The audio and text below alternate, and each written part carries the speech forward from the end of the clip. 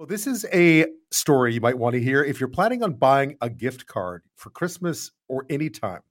A social media influencer has exposed a new scam in which thieves are stealing money loaded onto gift cards because they use a sticker on the gift card itself that's a different barcode. Here's Nichelle Lau. She can explain. Here is a gift card scam you need to know about. What the scammers will do is actually go to a display where all the gift cards are. They'll take as many gift cards, the ones that are blank, take them home and create their own barcode. At which point they will place their own barcode over the real barcode of the card. They'll then go back to the store and place that card right back into its slot, hoping someone will purchase it. When someone purchases it and goes to the cash, the card then gets activated. However, instead of activating the real card, it's going to activate the barcode that is on the back, which is essentially the fake barcode. For example, this one here, when we scanned it, the cashier happened to look and notice that it actually wasn't the winner's card. It was actually a gas card. It was hooked up to an Esso. So essentially what I would have done had the transaction gone through was load up the scammer's Esso card, the gas card. Nichelle Laus there. It's quite ingenious. I mean, it seems fairly simple, but what it boils down to is by the time the person who receives the card goes to use it, there's nothing on it. This is one of many scams, of course, but what's remarkable about these ones is how they evolve over time. So this one, again, it seems relatively simple, right? But in many ways, it is a new one and something to be aware of. This is a time of year, too, where there are more scams because people are out buying stuff and people are not paying attention to things. Joining me now is Claudiu Popa. He's a cybersecurity and safety expert. He's also the author of the Canadian Cyber Fraud Handbook, and he joins us from Toronto. Thanks so much for your time tonight. Thanks for having me on the show. So you've been talking about this. This is a time of year where not only are people very active with online and with their credit cards and so on, but thieves are very active. Criminals are very active too. They know this. Absolutely. This is prime time for cyber criminals. This is what they study for all year. This is what they practice for. They practice on seniors. They practice on new Canadians. They practice on corporate employees all year round. And so you see them sending out these fake emails, these phishing emails once in a while to different types of audiences to see what works. All of that is fine-tuning for the holiday season because this is when they send them out in mass and they want to reach hundreds of thousands, if not millions of people and appeal to their sense of urgency, to the fact that nobody wants to miss a deal, especially, a year like this when inflation's up, the economy is down, and we're looking at potentially stagflation next year. Everybody's looking for a deal. Tell me a bit about this gift card one, because that's an interesting one. I was struggling to figure out how it even worked, but apparently you should watch out if you're buying those gift cards off a display and they're all over the place, right? That you should really pay attention to what exactly the card looks like. Gift cards are fascinating because they're highly profitable, and retailers and the financial companies that back them make a lot of money from them. So they can afford to lose a certain amount to fraud. So there's a lot that is absorbed. And it's funny because if you go on YouTube and you type in my name and gift cards, a couple of years ago, I did this TV interview where I showed people how gift cards are cloned using these special tools that you would use to clone any other kind of magnetic card. Well, They don't do that anymore. This year, everything has changed, and they simply go into two stores and they steal the cards, the blank, non-activated cards from wherever they find them on the shelves or hanging from hooks, and they take them home. And what they do is they swap their barcodes. So they carefully cut out the barcode from one and they carefully glue it onto the other and vice versa. And then they go back to those stores and they place them back up on the shelf so that people who buy from whatever Toys R Us are going to be trying to activate a Toys R Us card when they buy it at the cash register or when they get home. And people who buy from LCBO will try to activate them. And the way this works is as soon as these get activated, criminals are either notified or they have a script that constantly checks to see if the cards have come online, and they immediately empty the cards. And of course, the sooner you buy them, the earlier you buy them, the more time they have to empty these cards. But it's particularly ingenious and it's particularly devious because they essentially get consumers or customers to activate their cards for them. The criminals essentially end up with free money. All they have to do is just sit there and wait. Which is remarkable if you think about it. I mean, I suppose the risk is in getting caught stealing the cards, but that would seem to be a relatively impact-free situation. So in other words, you wouldn't know until the person you gave the card to went to use it and there was nothing on it. Correct. There are ways to tell because some cards you can tell that they've done a pretty poor job of gluing the thing. But by and large, they are very neat. They carefully affix these things. They place them perfectly aligned. They use proper glue, etc. So you have to essentially run your finger over the barcodes and also make sure that the scratchy ones have not already been scratched and covered over again. I mean, the best piece of advice is make sure that you try to buy cards that are in a box, right? So if they are sealed in a box, then you're likely to be good. Obviously, you need to check the seals on that box as well.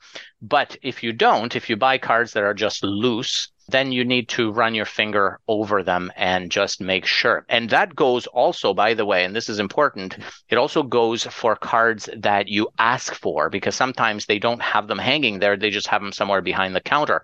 But who's to say that the stacks of cards that are behind the counter have not all been already swapped out by someone who has kind of slipped in there and done it and taken advantage? Yeah. Yeah. I noticed too that another way of being able to tell is if the serial number on the card should match the one that pops up on the cash at the register when it activates. So if you just take a moment to make sure those match. It takes an eagle eye to do that, but if you ask the cashier to simply slow down a tiny bit so you can match those numbers, most of the time the cashiers comply and everybody, they understand why you're asking. What happens when you buy one of these cards and it's empty? Is there a recourse? Do you get your money? Do you get reimbursed, or is it simply written? So hard to do. Unfortunately, what happens is people get these gift cards, they give them away to friends. Friends essentially sit on them for a week or two. They try to activate them and they find that they're empty. So are they going to go back to the person who gave it to them? In most cases, they don't. There's already a high percentage of cards that never get reclaimed, and that's a lot of the profit. Those that do complain sometimes do get reimbursed, but of course you have to go back through the people who bought them, back to the store. The store owner has to say, well, okay, we'll assume that it took place inside the store and not afterwards. We'll assume that you did not just blindly give away the code on the card to someone via email, etc. So it's really difficult to do, and it's one of those multi-part types of fraud that are so disjointed that the only people who benefit are often the criminals, unfortunately. Claudiu Popa is with us this half hour. He's a cybersecurity and safety expert, author of the Canadian Cyber Fraud Handbook. So you're mentioning a few others. There's been a lot going on out there, but as you said, you just need to slow down. You're mentioning some social media stuff where watch out what you're signing up for when it comes to contests. Make sure that everything you're dealing with online is what it says it is. That's right. On Facebook, this is particularly prevalent. You're going to visit a retailer. These retailers often have deals going on during the holidays. They've got contests. But how do you know when the page that you're looking at is the actual page of the company that you thought you were visiting? One way to do that is to literally check all the contact information that's in the about. Another way of doing that is to look at the reviews and the number of followers. I was on Facebook today and I looked at the number of followers for a number of these fraudulent pages, and they had 1, 2, 3, maybe a dozen followers instead of, let's say, 1,000 that most of the well-known brands would have. That's not necessarily a guarantee. What is typically a dead giveaway for these scams is when you take the wording from the promotion, the activity, or the contest, and you put it into the search field in Facebook. So I did that today with one of the major brands, and it came up with hundreds of other pages where that exact wording is. So the way that you do that is with quotes. So you put the text between quotes, you take a snippet of the offer, and you will see that so many different other companies are being targeted by that same wording. Why? Because they're using bots, they're using scripts, they're using computer-generated tools in order to replicate and amplify their efforts so they can maximize their profits. It feels like this dance continues. We get better at figuring out what a scam looks like, and the scammers get better at shielding it or find new ways of doing it. The evolution is clear. Like I was saying about the gift cards, it changes all the time. And one other scam that I've noticed that is amplifying this holiday season is that criminals are now outspending the legitimate companies that they are impersonating. They're outspending them on advertising, which means that they come up above them in search engines. Right. So as you're Googling whatever products or retailers you're looking for, the deals that come up that are fraudulent are likely to come up above the legitimate deals of the retailer that, has a limited budget because they planned this budget, somewhere earlier in the year. They never anticipated that they'd have to compete with criminals to outspend criminals so they can end up above them on, let's say, Google AdWords, for example. Right. What would that look like? I mean, just hypothetically, what does that look like when you see it? Like, what would you end up seeing that is fraudulent instead of seeing something that wasn't, that could fool you? It's amazing. It looks indistinguishable from the real thing, except for little hints like the domain name, like the URL, the website address looks the same, but instead of, let's say, amazon.ca, it might say amazon.to, and it gets presented to you just matter-of-factly, and it comes up right above the amazon.ca deal.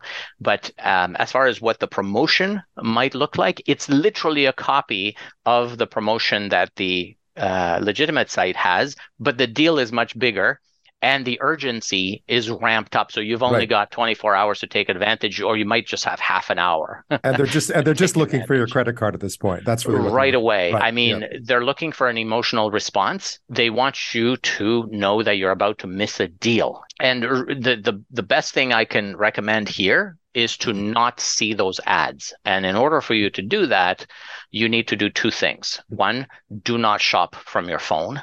Right? It's very hard to block ads on your phone. Your phone is essentially a tracking tool. And so the browsers that exist on your phone are made to kind of show you lots of ads. But if you're doing that shopping on your computer, just use a browser add-on like AdBlock Plus, for instance, that will simply eliminate those ads from the page. It'll present a much cleaner look, but it also will eliminate what we call malvertising, which can not just be fraudulent ads, but also weaponized ads that could contain malware and infect your system. So lots of good reasons to use a good pop-up blocker or ad blocker. Well, buyer beware as always this holiday season. Claudiu Popa, as always, thank you. My pleasure. Thanks for having me on the show.